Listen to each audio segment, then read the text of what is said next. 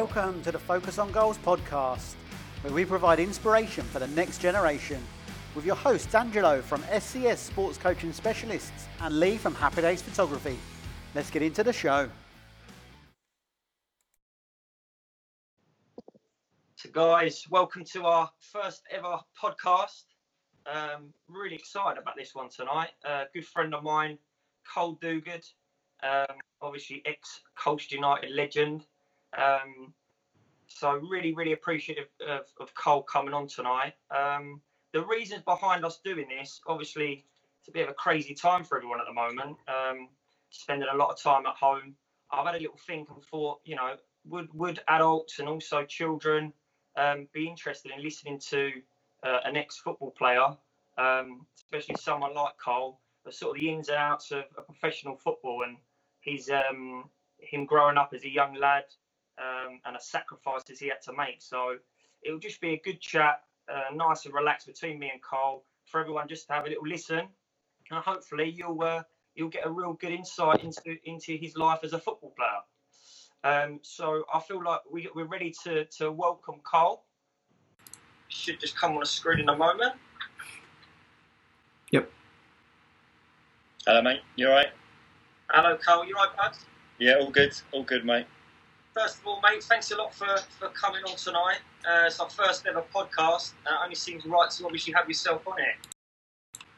Yeah, it's like you say, it's just speaking. It's mad times at the moment, and it's good to sort of get something going and speak to people, and it's all part and parcel of it, really. How you been getting on at the moment? Like, what things you've been doing? Obviously, we're on lockdown. You're a sporty person, similar to myself. There's just nothing going on at the moment. Obviously, you just need to stay safe and stay at home. What have you been doing? Yeah, I mean, it's, like you say, I think we've been lucky that the weather's been good. You've been able to go outside in the garden and stuff. The kids have been able to play in the garden and things, which has been good. I think if the weather was bad, then it probably would have been a bit more of a nightmare. But myself, I've been going for runs every day. Just probably fitter than I've ever been, if I'm honest. The amount of running. So yeah, it's, I think, pretty much what everyone else is doing. Going for runs, keeping fit, my culinary skills are going above and beyond at the moment. So yeah, it's not bad. What I'd say is it's going to be such a mixture of people hopefully watching tonight. I can imagine there's lots of Colchester United fans watching. Obviously you work for our SCS Academy as one of the coaches. A lot of the children. I always think it's great to be coached by someone that's been there and done that. And that's why I was so happy that you decided that you would do this tonight. So I feel like it's probably best, first of all, just to start like from literally when you were younger. How did you manage to get into football? Was it your number one sport, or was you? No, I'll be honest. I was about 9-10 years of age. Obviously, I played football in the streets with all my mates up the street at the time. I didn't play for a team. It got to a point where I was a hyperactive kid. Don't get me wrong. I like to get into a bit of mischief and stuff like that. But my mum decided to sort of take me to go and play for a team to sort of get rid of some energy, and that was pretty much what it was all about to start with. And then I went to play for a team called North Hart Celtic in Hertfordshire, where I lived in Letchworth, and all started there. And then all the kids up the street ended up playing for the same team, and it just becomes like a Sunday league team, obviously, and then it sort of builds up. And then when I got into secondary school, it sort of got a bit more serious when I was there, really. And then you started I was playing for Stevenage Borough at the time, youth teams, and we was quite successful. Ironically, we actually played Colchester United in the final of the Essex, it would have been the Essex Cup or something. East Anglian Cup, sorry. Yeah. We played Colchester United in the final. They beat us 1-0 actually, but then it just went from there really. I was at Luton as a kid, got released by Luton, and then I played in a tournament for my county team against, it was a triangular tournament they called it, and it was Norwich, Colchester United and my county team, and we played at, it was Spring Lane at the time. It was a triangular tournament. Yeah. After the game, a guy come up to me that played a big part in my progress at Colchester United, Steve Dale, I think you probably know him as well, Angelo. Yeah. And he said, "Can we have your number?" Blah blah blah. And at the time, I didn't know who Colchester United were. No disrespect, but I didn't know there was a team. We was Hertfordshire, miles away, so gave them the number. A few weeks later, they called me, and I ended up playing a season for the under-15s. So my dad was travelling from Hertfordshire to Colchester to play games in the under-15s. So it's a massive commitment, not from yourself, but also from your parents as well. The travelling that parents have to do nowadays is crazy. But obviously, if you want your son or your daughter to do well, you have to do it. Yeah, it's even more now. The travelling's even more. They play tournaments here, there, and everywhere. They go abroad now, don't they? So, I mean, when my dad was travelling up to take me, we actually trained on a Friday night as well. So, in school, jumping in the car. I mean, the A120 was literally one road then, so it was all the way. It used to take 2 hours to get up to the University of Essex and train for 1 hour on a Friday evening, and then drive back. There was a few of us from that way that played for the 15s. Yeah. And then you play on the Sunday, so it was. So under 15s, you had to drive 2 hours to get to a training session and play matches. Yeah, and that's what my dad did, and he brought the other boys up as well. They sort of took it in turns. The parents whose boys were there, we had 3 or 4 of us from this place that was from Hertfordshire that was playing at the time. Brought them and took it in turns each week to go. Yeah, and it is a commitment, and it was. But it was worth it in the end, you know what I mean? But a lot of they make those commitments, they do all these miles, they spend a lot of money, put a lot of money into it, and don't get anywhere, so it's difficult. I think that's such a good point from yourself about the commitment from a parent, because you could be the best 15, 16-year-old player, but if your parents can't commit to taking you different places, it can work out differently. It can work against you, can't it? The parents can't take you here, there, and they're not financially. They can't do it. That's wrong. My parents weren't rich or loaded with money or anything like that, but they found the money to get me there because it was something that I wanted to do, and it was what I wanted to do. It wasn't what they wanted me to do. They were just helping me along the way, which they have always done. Yeah. So you're 15, 16. You've already been released by a club. I think it was Luton. Did you say? Luton, yeah. Yeah. So Luton. What age was you when you got released by Luton? 14. So I think this is a really important point, because obviously as well as I do, lots of boys get released. We've had to release boys as well from the academy ourselves. It's such a tough job. But how did you react to that, being released from Luton at 13, 14? How did you get on with that? Well, it obviously hurts as a kid. I had friends there that they kept, so which hurt even more. But I think when you're 14, you just want to be playing, you just want to enjoy it, and it does hurt, but you can't let it affect you. You still love the game, and you crack on, and that's what you've got to do. I mean, we spoke about it before, and it is a ruthless industry. I mean, they're getting released left, right, and centre, and it is. But I don't think football clubs prepare these kids for that. I really don't. They prepare them enough. When you go in as a 16-year-old and you walk into a football club, I think the stats is something like 1% of those kids will make it. Will be a pro. And out of that 1%, they last 18 months in the game, or it might even be lower now. This was crazy stuff. So it's crazy stats. And you think of those millions of kids that are. I mean, you get kids now at football clubs, i.e. Colchester United, going in youth team level. There's probably 30 kids there, and maybe one's going to make it. I mean, somewhere like Colchester, they rely on their academy, so they probably bring more through. But there's more opportunities there now because you've got a development squad, you've got an under 23, so you've got a lot of bodies there. So you could be at Colchester from the age of 16 to 23 and not get a sniff of the first team. Crazy, so different to when obviously we were there. I mean, when I went there at 16, when I left school, you were 16 to 18. You was looking to be in the reserves by the end of your first year. Yeah. And then in your second year, you wanted to be part of the first team squad, and that's what it was. You got taken pro to be in the first team. I mean, now they get taken on in a development squad, which isn't a pro. you know. So it's the middle area, which gives them more time to develop, i.e. called it development squad. Yeah. So they're under the roof, they're under the club's umbrella for a longer period of time, whereas it was 2 years with us, and it was either you're either going to get a pro or you're down the road. It's changed so much, isn't it? Because obviously, you know, I was a young apprentice at the time. You was a pro, and it was just, you know, we used to make food for you guys at lunchtime. We used to get right involved with you guys, but it looks like it's changed so much now, where you've got so many different squads before you actually make it into the first team. Whereas before it was 16, 17, you break straight in if you were good enough. Well, yeah, like you just said, you were making the food in that for us. You know, when I got there, we did all that. I used to cook first team kit. We had the keys to the ground. Yeah. And a guy, Robert Bates, you know Batesy, obviously. Yeah. Me and him used to stay at the ground till about 8 o'clock at night, cleaning the training kit for the next day. But we was left at the club. Yeah. Under a wooden stand, and we used to put. I mean, it's a silly story. We used to put each other in the dryer. Like he'd get in the dryer and I'd put it on, and then I'd get in it.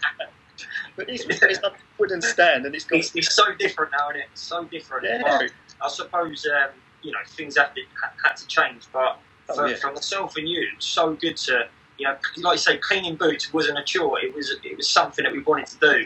To clean one of the first team, you know, players' boots, it was exciting to do that. Well, I think they still clean the boots. I think they still do that.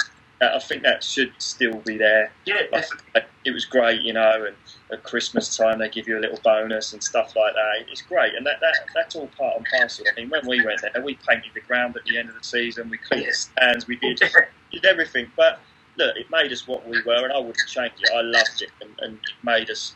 We grew up, don't get me wrong. I left Hertfordshire when I was 16, moved into Diggs with 4 other lads, and my landlady gave me my key and said, there you go, get on with it. And it was like, wow, I'm 16. My mum's done everything for me from my room up. And then all of a sudden, here's your key, get on with it. And it was like, you had to grow up quickly, you know.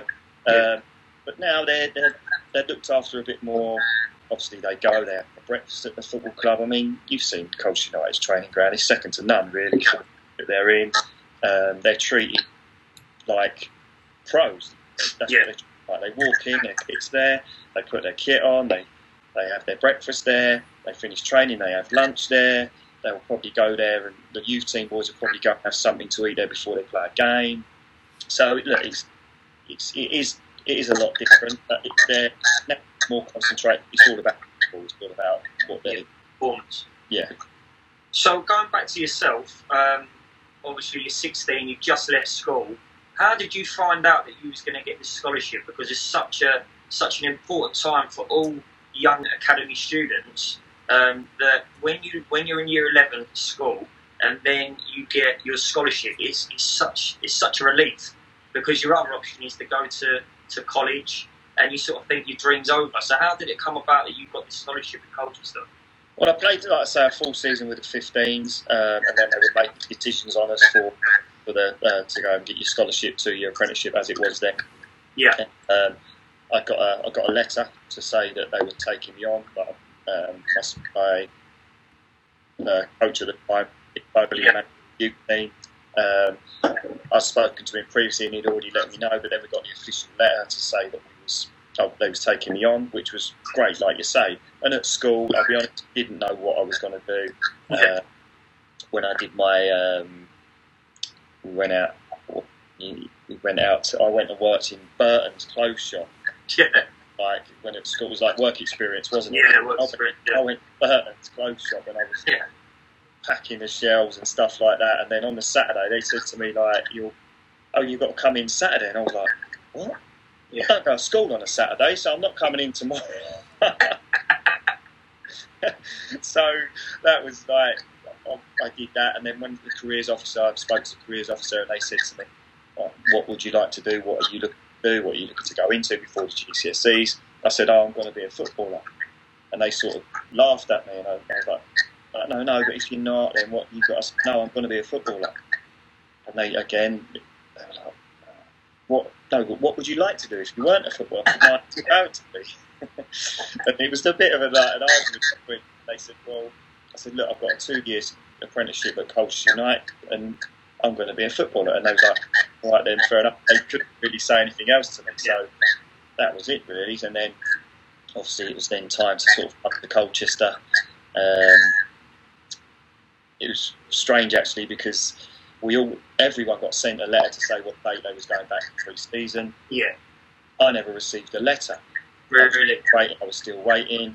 And my mum phoned the club up in the end, and she was like, "Son, it's not right here. It's normally go back July time." Anyway, it was the second week in July, so my mum phoned the club up, and they was like, "Oh, did we not send him a letter? We just thought he didn't turn up." They didn't bother to ring and see where I was. So you knew the writing was on the wall there a little bit yourself. Yeah, they're not looking for me to come through, are they? Yeah.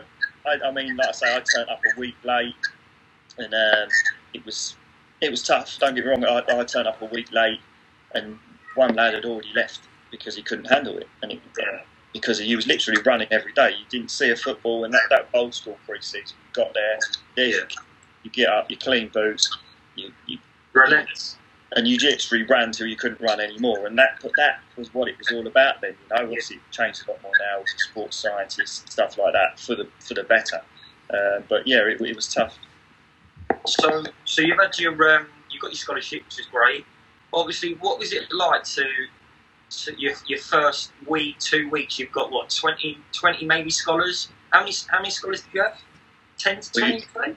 It would have been 20. Yeah, 18 to 20. Yeah, so you've got 20 boys, 16 to 18-year-olds. That must have been such an enjoyment, most enjoyable time for you, just to be playing football every day with obviously close friends they would have probably become. I think everyone will say that's done it. You've done it. Yeah. They're the best 2 years of your life. Like if you make it pro and you go on. The 2 years as an apprentice, it's so good. It's just like you say, 20 young lads all under one roof. Yeah, half of you are living in digs, so you was going out together. You was going down together. You was living in each other's pockets, and you become real good friends. And it is the best 2 years of your life. Playing football every day, it's brilliant. Even cleaning the stands and sweeping the stands down. Part of it. You even had a laugh doing that, you know. Yeah. And then you become real good friends. I still speak to a lot of them now. We've got our own WhatsApp group. I mean, you're in one of them as well. So we do have a laugh, and it is good. But those 2 years are, even if you don't make it as a pro, it's fantastic. Yeah, it's a good experience. So you're in your 2 years scholarship. When did you first get your debut at Colchester? How did that come about? Did you finish the 2 years, or was you? No, I was 17 when I made my debut. We played Hereford. We was going to Hereford away. Okay. Nice trip. Yeah. Hereford away. They always took an extra body on the coach to make teas and stuff on the road. Yeah. And I thought I was that extra body. So I'm travelling up. I mean, a few of the lads had been before, and Steve Foley phoned me a couple of weeks beforehand and said, phone me up, checking if I was in on a Friday night. Yeah. And did you win? Yeah. A few of the other boys that I lived with were with the first team at the time, and he said, "Don't worry, mate, you'll get your chance to blah blah blah blah blah," which was nice to hear because he liked me. And literally a couple of weeks later, like I say, I was travelling up to Hereford. I thought I was going to be number whatever it was at the time. I think I had 3 stubs at the time, so I thought I was going to not even sub. And then the manager obviously read the team out. Steve Wignall it was at the time. Read the team out, read the subs, and I was a sub. And I mean, I was over the moon. Couldn't believe it. I think I got on. I think it was the same day David Gregory made his debut as well for the football club. And then a few weeks later, we played Torquay away. Actually, it was New Year's Eve. Torquay away. His day we was playing. 17-year-old boy. Yeah, exactly. We travel up to Torquay. Obviously, all the hotels are Ramo. We was in this pub/hotel. Yeah. Was. I was rooming with Chrissy Fry at the time. I think I was, again, I didn't think I was going to be part of the squad. I thought just in case anyone was ill or whatever. The manager let everyone have a drink and sing Auld Lang Syne before before we went to bed. Went to bed, got up, and I was read the team out and the squad again, and I was in the squad. And I came on and I scored, which was unbelievable. Yeah, New Year's Day, I remember playing. I remember the goal. Mark Kinsella played me in. It was a left foot strike into the bottom right-hand corner, Torquay away. So it was, brilliant. Amazing. So you was on the bench for that game and you come on? Yes. Yeah, so just for sort of the children that are watching this, even with the adults as well. So you're sitting on the bench, the manager calls you over, you're standing there waiting to get on. How did that feel? What was the emotions going through your head there? You must have been so nervous. It's nervous excitement, I think. Like, talking about it now, just like the hairs are stood on the back of my neck thinking about it. You know, especially the Torquay one, because obviously I scored. It was New Year's Day, and I don't know, there was just something a bit special about it. But when the manager calls you down, it's, like you say, it's that nervous excitement. You want to get a touch of the ball. You're running around trying to get a touch of the ball, and he's probably bypassing you because you're probably running around too much and stuff. But you just want to get involved. And on my day, I can remember Hereford, but I can't remember much of the game. But like I say, the Torquay game, I can remember it. I think I got the equaliser to make it 2-2, and then Simon Betts, we won 3-2. And it was brilliant. It was fantastic. I bet the journey home was amazing to know that you've worked hard all your life, and then suddenly you get that chance, which no one can ever take that back from you, to have your debut and to score. It must have just literally been. It must have been amazing for yourself. Yeah, probably as well. Yeah, the journey home was. I mean, the lads celebrated the New Year I think, on the journey home. So Torquay, there was plenty of time to have a few drinks, and the lads did. Don't get me wrong, they did. And in them days, that bit more culture, that drinking culture on the bus and stuff. Yeah. There was always a few cases of beer under the bus. I think they used to buy them before we even got to the game. So, yeah, but that's how it was then. Yeah. So obviously the hard work starts now. So you've got your debut, you've managed to score, and now it's about really pushing on. And obviously you turned into a massive Colchester legend. You played a lot of seasons, done some amazing things at Colchester, and ended up becoming a captain as well. I want to go on to the captaincy thing because I think it was such a big achievement for yourself to become captain. How did that come about? Did you get a phone call? Was it a training? Did the manager call you? How did that happen? Funny enough, Scott Fitzgerald was captain at the time. Yeah. Phil Parkinson had come in to be manager. Yes, I've been there a number of years, and if you asked any of my teammates, they would never have said that I'll be captain. 100%. Yeah. What was that, Dave? Because I was a bit of a joker. I like to laugh. Yeah. I mucked about a lot and stuff like that. I think the reason I was captain was because I led by example on the pitch, as in worked as hard as I possibly could and stuff like that. I think that's why I was captain. The talking side became more when I was captain. Yeah. But we played in, I think it was John's Paint Trophy game or something like that, and it was away to Romford. Okay. And I remember being in the change room the day before the game, and we was all getting changed after training. And Scott Fitzgerald wasn't going to play. The manager rested a few players at the time. He wanted to look at people because he was new at the club.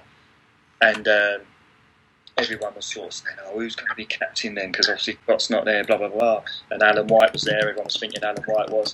And the manager was actually in his room. And I said, "Well, I've got to be captain, ain't I? Because I've been here the longest." Yeah. Everyone knows me, blah, blah, blah, blah, blah. And I was like sort of shouting it up a bit so the manager could hear me in his room. And funny enough, the next day he got captain me, whether he heard me shouting it out across the room or I don't know. But I was captain there for a number of years, which was a great privilege, and an honour to be captain of the football club, to come through the youth and be captain, and then captain us to the championship. The highest we've ever finished in the club's history was amazing. Especially the season before we got promoted to the championship, I actually had a knee injury and I was out for 18 months. And I thought my career was over. I thought I was done. and then to come back after that 18 months out and captain the team to the Championship was unbelievable. Yeah, to have Colchester United getting promoted to the Championship is pretty remarkable when you think about it. Well, I mean, Phil Parkinson came to the football club, and as soon as he walked in the football club, he said, "I want to get promoted." Yeah. And we all sort of laughed because every other manager we had before that was like, "Right, we've got to get 52 points to stay up." Honestly, it was get 52 points, and then after that, see where we're at. But he said, "I want to get promoted," and the lads sort of looked round, and it was a different mindset. And to be fair to him, he was a great motivator and a real good manager with the lads. And obviously, he got some great lads in, some really good footballers, and mixed it with some young boys, and obviously the boys that had already been here, like himself, Ken Music, people like that. And he brought your experiences in people like Aidan Davidson and your loan signings of Mark Yates and it's amazing, very good. Like that, you know. It was a real good time to be at the football club. Yeah. So a big thing I think we have to go into this is Layer Road, because what a place Layer Road was. Obviously, the new ground is amazing. Beautiful playing surface, but for me, you can't beat Layer Road. A small ground, tight atmosphere. Probably was 5,000 there, even though they said there was 3,500 there. What was it like playing at Layer Road? Did you enjoy it? Loved Layer Road. Absolutely loved it. It was, like you say, it was an old school football ground. I mean, the ground now, it's a lovely ground. Don't get me wrong, it's a lovely ground. You're 20 metres away from the fans, you know. Whereas Layer Road, you'd pick the ball up to take a throw in, and you could have a bite of someone's burger. Do you know what I mean? Literally. So you had people like you're taking a throw and people are tapping you on the back. I loved it. I loved to be in the bar side. I loved playing down the side when I played on the wing or at full back down that side. The pitch was always immaculate. I mean, when we played in the Championship, it was probably one of the best pitches in the Championship, you know. I remember Sunderland coming down and Roy, I mean, don't get me wrong, the changing rooms, you couldn't get anything in. Sunderland actually couldn't get all their boxes in there of their boots and kit. And that was tight in your away dressing room as well, wasn't it? To be fair, Roy Keane said it's probably the best pitch you'll play on, he said, so that we're not going to use that as an excuse because we beat them on the day. But, I mean, Layer Road, I loved it, absolutely loved it. It was, I mean, the last game there was obviously very emotional, and it was my last game for Colchester at that time when I moved on. Yeah. I think Geraint Williams was very clever that day. He brought me off with about 5 or 10 minutes to go, and I think he did it on purpose.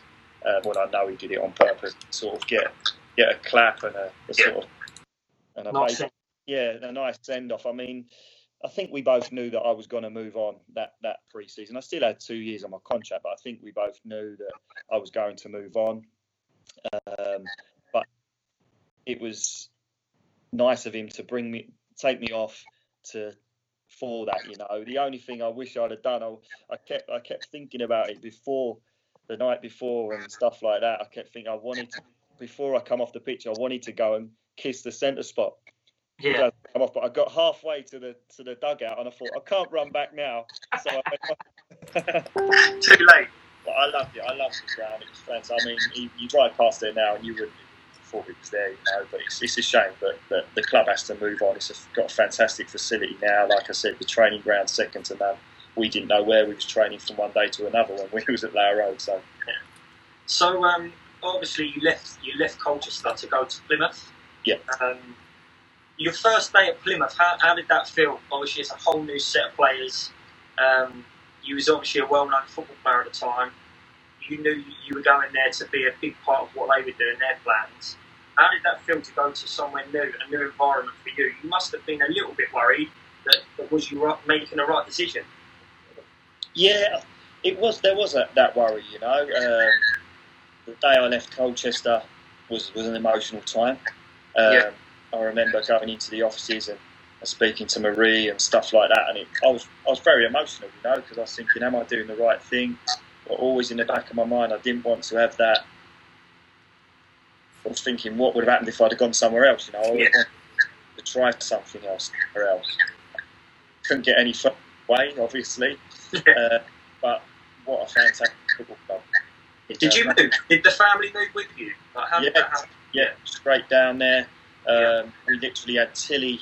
Tilly was born in the April, and we moved down there in the July. So we took everything down there in the July, obviously, the baby, stuff like that. So we had no family down there to help out. And when I first got there, I mean, they sent flowers, they sent chocolates to the house to like your family in. They took the wives out for a meal, so they all met each other, and it was really good. Good club. The football club itself, you realise how big it was. I mean, you went into town.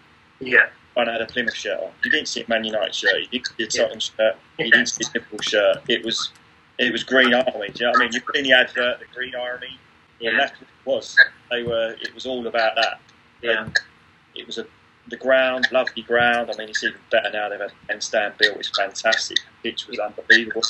I got there with Adidas training kit. Like, everything was spot on. It was there waiting for, all numbered up. It was a professional football club. Like, I went from Colchester, that was layer road, didn't know where we was training. Do you know what I mean? It was a total different outlook. And I got there, I thought, wow, I'm at a proper football club here. And it was a big club. It's down it that way, 16,000 every week, every other week, which was unbelievable. And it was just, when we did pre-season in Colchester, I was always one of the fittest, always at the front. And, I got to Plymouth and it was like, these lads are fit boys. There were boys there. I mean, Jamie Mackey, a lot of you probably know him playing for QPR, stuff like that. Probably the fittest boy I've ever seen.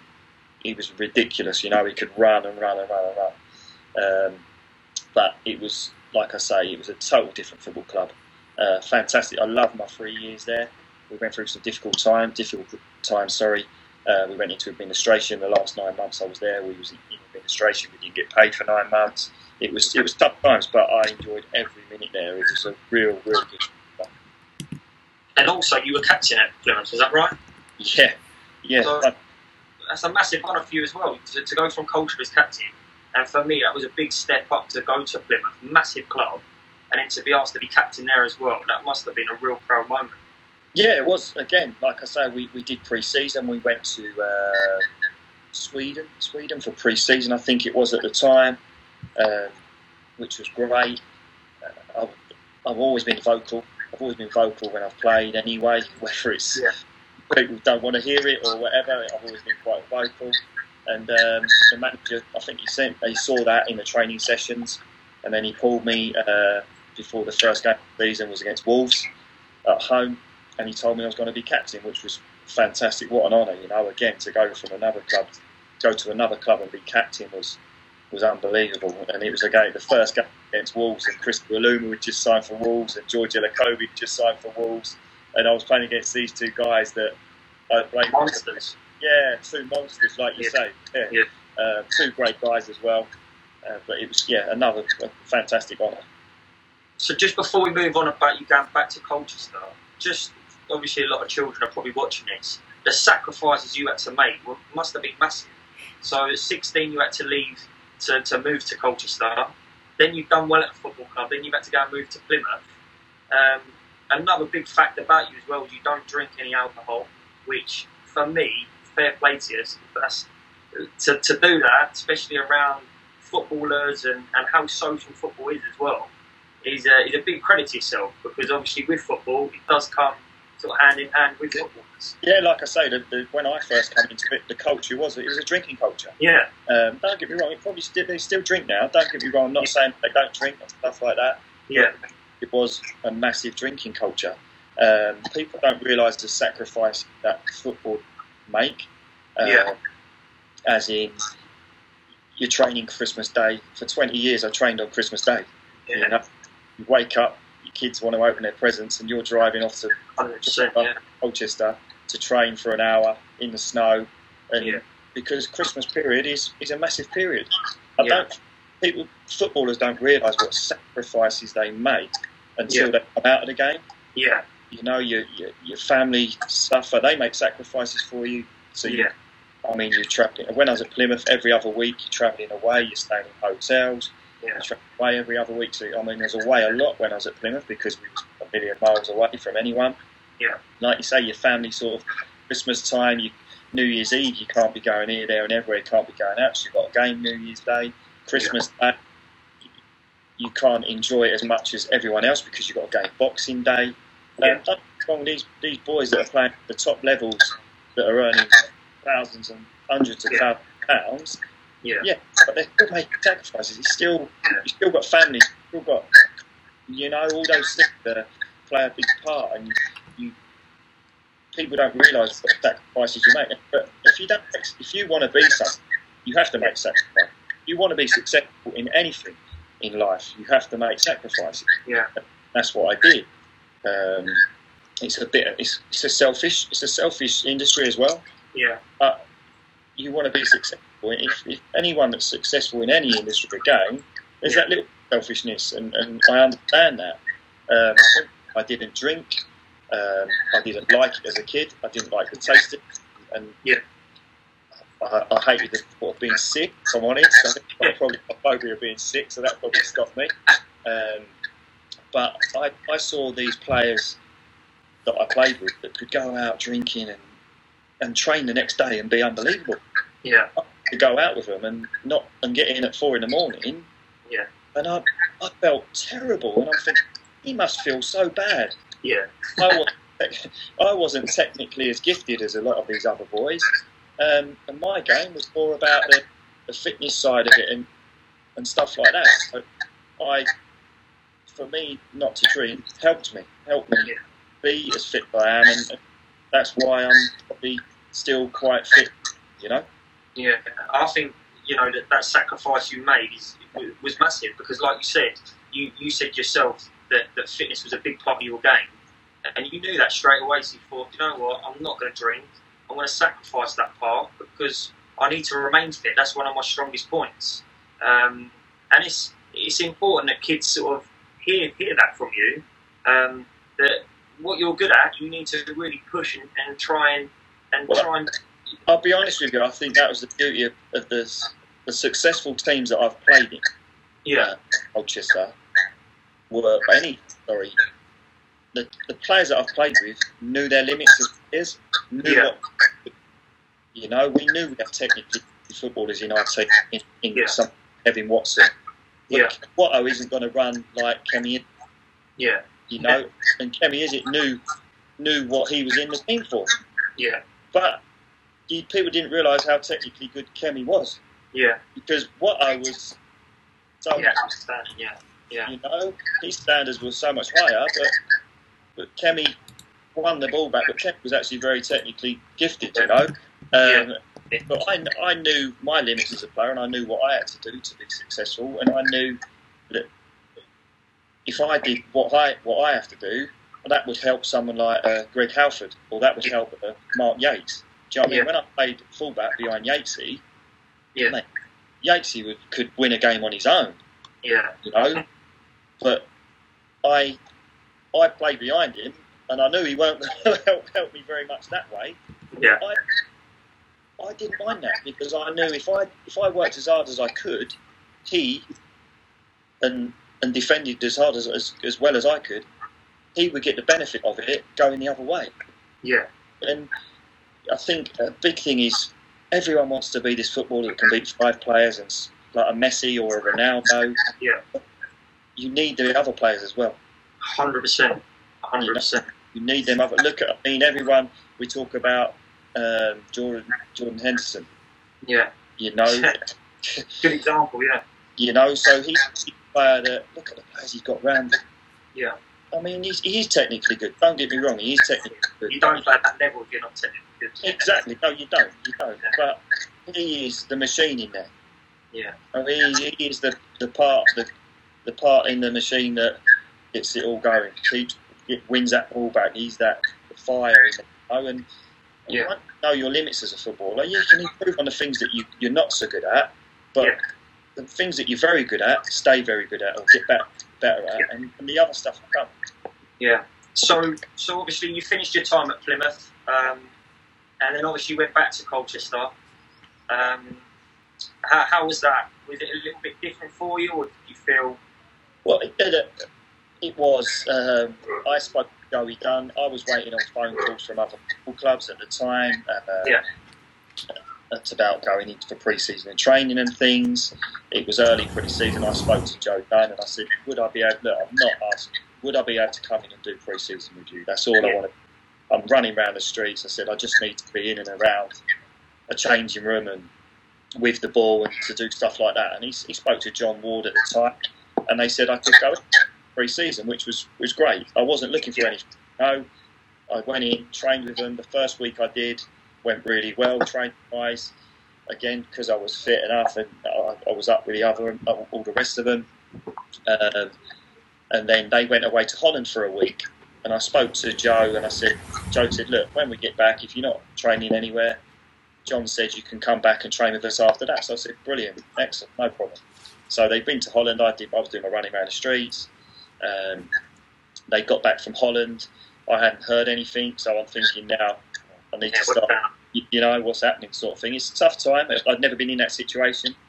I was over 30 as well.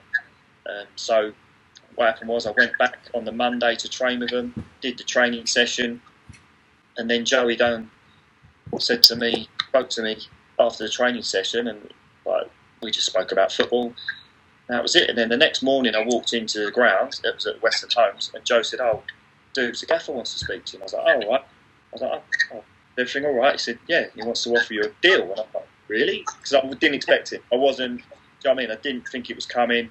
Because I'd previously spoken to John and he said that they're not looking to bring in X, Y, Z. And I said, look, not a problem, I just need to train. Yeah. And then on, the Tuesday, he was offering me a contract. And, I mean, I ripped their hands off because it couldn't have been anything any better, you know. If anyone else would have then phoned me that afternoon, I'd have said, not a chance, you know. It's the best scenario, best thing that could have happened. And I was absolutely delighted. And it was all, I don't know, it was something that... Is it like coming home for you? Yeah, without a doubt. It was amazing, you know. And like I say, it took me about 4 months to get a game though, to be honest with you. Like John had signed me, and then I didn't play until I think it was November time. Yeah. What's happening here? This bloke signed me, and I'm not getting a seat. Yeah, it was really weird. It was really weird. I'd come on a couple of times. I played a couple of pre-season games. Come on against Watford. I think I played against Ipswich and stuff like that. And then the first game of the season, Preston away.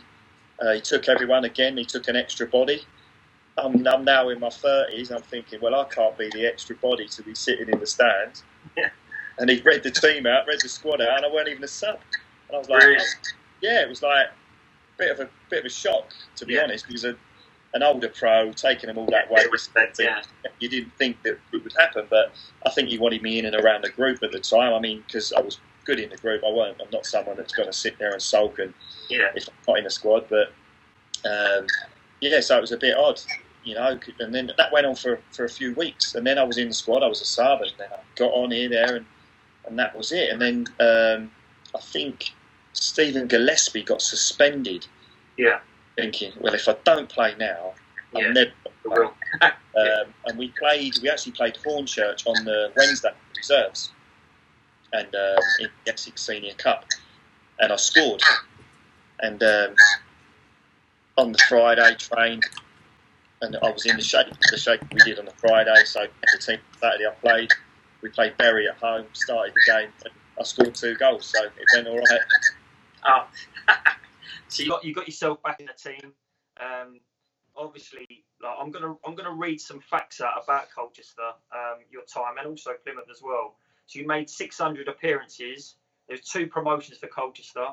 Obviously, that's in Colchester to the 3 highest finishes in the club's history. 52 goals, not too bad. Yeah.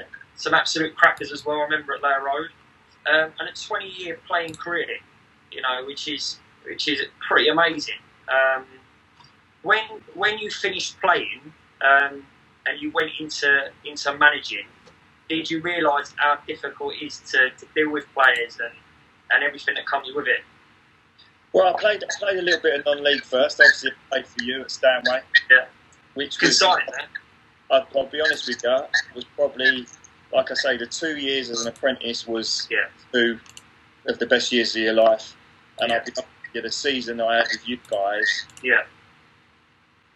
it was, I'd gone from being a professional footballer to, like, it was very intense, you know, and you're always training, you're always getting ready to play a game, and the games are, you love training every day, it's fantastic. Yeah. And the games, there's pressure on you. There's pressure on your games, you know, but you're enjoying it. It's a nice pressure. Yeah. And then from that to, I remember you giving me the call to come and play for Stanway. Yeah. It was like going to play football with your mates again. Yeah. And how it was, I was so relaxed, and I'll be honest, it was one of the most enjoyable years in football I've ever had. Yeah. Because of the group of lads we had. Again, it was like that old school football ground, like Laura, that sort of feel. And I love the year I had with you guys was fantastic. We had a very good year. We had a good team. We had some great, and we had some real good laughs. Again, it was like old school on the bus on the way back after the game, doing donuts in Norwich United car park in the after we beat them. But yeah, look, it was a real fantastic year. But yeah, I mean, going into management obviously I took over from yourself at Stanway for a few months, which was tough because obviously you had a lot of boys there that were loyal to you and to move on, and I get that. I understand that. In non-league football, I totally understand. Yeah. And I was assistant to Kemi at the time at Stanway, which was tough again because you're building a team, and that non-league some lads don't turn up to training and stuff like that, and it's difficult. And then I went over to Heybridge with Jody, and then Jody left after a few months, and then obviously Julian Dix come in, which was, I mean, I've never met Julian before. He took over at Heybridge, and the football club wanted to stay on with him, and I said I would do, but we've got to see if we've got a bond, because if we've not got a bond, it's not going to be good for the football club. And so, we got on so well, it's unbelievable. I still speak to him now. I mean, he's obviously gone to West Brom now with Slaven Bilic, but real good guy. Loved him. I can ring him now and ask him anything. You know, he's at the end of the phone. We had a fantastic year. Got to the playoffs. Again, though, it's tough. You know, when you're assistant, it's easier. It's definitely easier. But he dealt with it fantastically well. I did my bit as an assistant. We got to the playoffs, won the playoffs, and didn't go up because of the points per game thing and stuff like that. But that is. And then obviously Julian's gone to West Brom, and then football club asked me to take over, which I said yes straight away, because I knew the lads, I knew the club. I had a year with them where I knew a lot of them, and I respected them, and I felt that they respected me. So what we did, we've done pre-season. Obviously, we've lost a lot of players. Don't get me wrong, we lost a lot of players, but fair play. I brought Nevs in, Stuart Nethercott as my assistant. Bevo, the physio, goalie coach there that was always there. Goody, we called him. He was there with Julian as well, and I brought Pulley in. Obviously, Pulley from Stanway, and now we've got Ryan Hanley as well that helps out. So we've got good staff. We've got a good squad of staff, if you like, and I think that's important. They've been really important for me. They've helped me out no end. They all play a part. It's just that other side of it, isn't it? Guys, and again, people non-league. I think Heybridge, the boys are fantastic, as in very professional in the way they want to do things. Training wise, they're at it. Tuesdays, Thursdays, on a Saturday, they've been great for me. They give everything, and I can't speak of them highly enough. You know, they've really done a great job for me throughout the season, and I've got very good relationships with them all. But we're in the playoffs as it stands. Obviously, the team up short because of all what's going on in the world at the moment, and rightly so. I agree with what they've done. To be honest with you, I think it should be a straight right across the board. I think it should be right across the world. I mean, look, we all know Liverpool's at the top of the league, but I think they should avoid everything. It's not. Everyone's talking about it what now. team do you support, dudes? Sutton. Yeah, I thought you'd say that then. Yeah. No, but I'll be honest with you, mate. I think, look, we know Liverpool are the best team. There's more important things, isn't there? Well, I think at this moment in time, I think I've read a thing from Lee Bowyer who's saying that I can't believe they're even thinking about starting again. It's right across the world. Can you honestly see Italy restarting their league? Yeah, it's not happening, is it? Yeah. I just can't see it happening. And look, it's a shame for Liverpool, and I think it's a bigger thing than football. But the football thing now, they're talking about starting it and playing 92 games in 5 weeks. Yeah, it's become about money now. It's not about the football. It's all about the money side of it, which I understand the chairman want their money for the rights and stuff like that, and I understand that. But I think they should just go right across the board, null and void, because it's just when it starts again, it's just going to be a farce, I think. But I mean, like you were saying, sorry, we went off there, but the management side of it is different, a lot different. When I started my coaching badges at Colchester, Joey Dunn got me into that. He got me into that. I probably should have done them earlier, but Joey put it on us. Me and Lemmy, we both did them together, and it was. I'd never thought about it. I'd always used to say, "I'll do it next year. I'll do it next year." And before I knew it, I was 35, and then I was doing it. So, and then I started doing it, and I enjoyed it. I enjoyed the coaching side. I enjoyed being an assistant. Then you become a manager, and it is totally different. I mean, it is a lot different. But like I say, I've got a real good squad of staff. We call it a squad of staff because there's a number of them with me that helped me along the way, and they've been fantastic. But I mean, this season we're gutted because the lads have been unbelievable for me this season. And like I say, we would have probably finished in the playoffs, which would have been nice. But like I say, we built a really strong team, a real strong group. And it's just a shame that we couldn't finish it off. Yeah. Just before we go into I'm going to basically have a look on the Facebook live chat and see there's a few comments on there about questions. There's a few questions that people want to ask about your career and different bits. Yeah. But just before we do that, I just want to go one point. I think this is important that we let children know that, it's difficult to become a professional footballer, but the option of playing non-league football is huge. Like playing for Stanway Rovers or Haybridge or playing in the conference. You can earn a lot of money, you can enjoy your football. Some clubs in the non-league are full-time as well. So what's your take on that? Because obviously there's a lot of probably your friends that didn't quite make it. Well, I'll be honest, never give up that dream. Never give it up. Yeah, there is a club out there for you. Without a doubt, there's a club out there for you. Like you say, the non-league, it's great. I've loved it. It's very old school. Like you look at the old school grounds like Alea Road, and it reminds me of them times, and that's why I probably like it so much. But it is difficult to become a professional footballer. Like I said, the stats are the odds are against you becoming a pro. Don't get me wrong, but you just work as hard as you possibly can, and who knows? Don't put any pressure on yourselves. Don't let anyone put any pressure on you to do it, because it becomes even more difficult. There will be a club out there for you. Like you say, the non-league is great. There's players out there, people out there that are turning down contracts because they've got fantastic jobs that they do, and they can play non-league, earn very good money, and really enjoy it. There's no pressure on it. I've seen a lot of my friends make a good living out of non-league football, and I'm seeing players now. A majority of the pros go into non-league and they love it. Of course they do, yeah. Well, boys that get released as well from professional clubs going to non-league circuit. I think the big thing for me was just how good the standard is in the non-league. You see it in the FA Cup upsets, but people automatically think, it's non-league, it's not great. But as well as I do, it's very, very difficult to standard. Even at the level of, like you say, the Stanways, the Haybridge, there is some talent out there. Probably don't give it the respect that it deserves. Yeah, don't give it the respect they do. I probably would have been one of them when I first packed up. But then when I played for you boys, it was like, there's some good players here. And even at that level,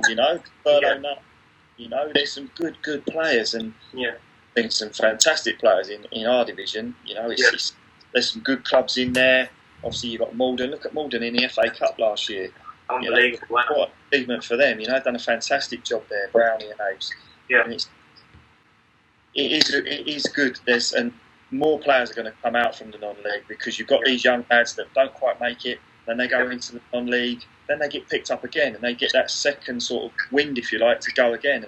I think you get more. Look at Jamie Vardy. People, I know we always say Jamie Vardy, but I think, it's going to be more of them for sure. Yeah. All right, so I think we'll go on to some questions. Let me just have a look on here at the moment. I've seen one which I really like. Let's just have a look on here. So we've got our good friend Darren Maiden, Colchester fan through and through. And he's a very good player. So the question is, what is the most memorable game you have played in a Colchester United shirt? Tough one, that. God, there's a lot. I mean, your debut, I can't really remember much of it, so it wouldn't be that. Obviously, my first goal, Torquay. First time I walked him out against as a captain at Rotherham. But obviously, I think the big one everyone's probably expecting me to say would be the Ipswich game, scoring the winner against Ipswich on a Friday night at Lowe Road. What more do you want? Score the winner. Rocking. Yeah, it was. The atmosphere that night was unbelievable. I mean, my chairman actually just sent me through a thing just before we come on here about the whole game when we beat them 5-1. Chris Ulumu scored 4. That was a fantastic. Yeah. But I'd have to say the Ipswich game for Colchester for sure. Excellent, mate. One of our academies as well. I'm just scrolling through because I did see it. Harry Felton, who's the striker at our academy, in your group as well, at the under-11s. For a question, this is, what was it like playing against Jack Wilshere? Funny enough, it was actually Jack's 17th birthday. I know Jack very well. He's from Hitchin in Hertfordshire. I'm from Letchworth. My dad actually played football with his dad. Yeah. So, and I know Jack. When I lived in Hertfordshire, I lived up the same road as his parents, where he lived at the time. So, I had a conversation with Jack before he went to Arsenal because he was actually at Luton at the time. His parents actually asked me for a bit of advice whether he should go to Arsenal or stay at Luton, and all I said to him was, leave him where he's enjoying the most, and he will progress. If he's not enjoying it, he ain't going to progress. Yeah. And obviously, he went on to Arsenal and fantastic things, but he tapped on. It was Arsenal in the FA Cup for Plymouth. He came on as sub for Arsenal, and like I say, I've got a fantastic picture frame with a picture of me and him together. He's running at me, probably went past me. And because we swapped shirts at the time, I've got his shirt and I've got a Plymouth my shirt in the same frame, and a picture of us and the captain's armband and the programme and stuff. But yeah, it was fantastic to play against Jack, like I say, because of the history and what it was. He actually signed his contract that day, his first professional contract as well. So it was just nice to play against because of the history between us as well. So just on that point, just quickly name a few of the other players that were playing in that game. I know me and you have a bit of banter about it. When was it the goal you scored or something? It was about marking. I think Van Persie was playing as well, weren't he? Well, Van Persie was marking me on the set play. That was it, yeah. That wide free kick, which David Gray took. He swung, it went wide, and obviously Van Persie's meant to be obviously marking me. Yeah, good movement and all that. Yeah, exactly. It was all about the movement, secondary movement. So as it's gone wide, I've made my run into the box and the ball's come across and I've finished it, left foot finish. And actually on the commentary, if you listen to it, on the commentary actually said Van Persie's got to stay with his runner. And it's the best thing you can hear like me. But they had some unbelievable players playing that. Yeah. I mean, Diaby was ridiculous. You had Nasri, Van Persie, Ramsey, Wilshere. I mean, when you played in that game against these players, were they as good as what you thought they was going to be, Or they were. Was it difference in levels? Did you think, goodness me? Mate, was ridiculous. The first time I've ever got cramps. Yeah, really. Yeah, and they were chasing Diaby. He was unbelievable. He was a machine. I mean, you looked at him, and when you look at what must Vieira when you play against someone like him, it was like, wow, this guy's an absolute machine. But they had a fantastic team out that day. I mean, I was marking Van Persie on for their goal when he scored from the corner, so I should have tracked him. I'm just scrolling down. This is a good one from the G-Man. We all know the G-Man. Is it a dream of yours, Cole, to be Colchester United manager one day? I've always said I would. I've always said I want to be. It's got to be, isn't it? If you've played there, it's got to be. Yeah, there's no doubt about that. Look, I would love to be manager of Colchester United one day. Whether that happens or not, I don't know. But I'm sort of doing my apprenticeship in non-league. Colchester have a way of promoting their managers through. Yeah. John come through, Joe came through, John McGrill, and Tony Humes at the time. So they've progressed managers through. You're looking at probably Brownie, maybe the next one, if you like. Yeah. If that's the way they're doing it, I don't know. Yeah. Look, I'd love to be part of that. And who knows? Like I say, I'm doing my apprenticeship at the moment in non-league, so I've got to do that first. Yeah. I've got a question for you. Lamano Trizolawalawa, what a player he was at Colchester. Was he probably the best player that you played with at Colchester? I'm going to be controversial here. He's not the best player I've played with. Look, Lamano was unbelievable, ridiculous talent. He didn't know what he was going to do next. and that is true. He would say that. He would tell you that himself. I've played in charity games with him, and he's still the same now. But he was ridiculous. He was a kid at the time, so he wasn't. I mean, then when he went on to Newcastle, he became a better footballer without a doubt. Like you watch him, and he became a better footballer. But he was up there. Don't get me wrong. But he was very raw. He did things that, like I say, he didn't know. He didn't know he was going to do it. What he was going to do after the time. But great lad. Got on well with him. I mean, I played with obviously Mark Kinsella.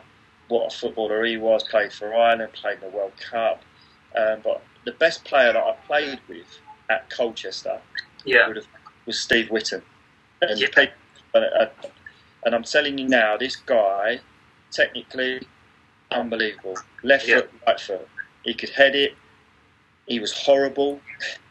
He could hurt someone, you know. He had everything. Honestly, he did. And I played with him at the end of his career. So, imagine how good he was when he first. Honestly, he was so good. And we talk about the drinking culture and stuff like that. And he was one of those. But he could go out on a Tuesday night, say we train on a Wednesday, and he would be the best player on the pitch. He was that. Really? I remember Grant Williams said to me once. He said that he should have played for England if he would have. Really? Because of the drinking side of it. Yeah. He felt he would have played for England if he didn't like the social side of it. Yeah, well, that just shows you, doesn't it? That sacrifice. Sometimes you got to do that. These top level players. Oh, he had a fantastic career. Which had a fantastic career, and I respected him. Yeah. As a manager, he was fantastic for me. He played me. He was great for me. And he was the best player I played with.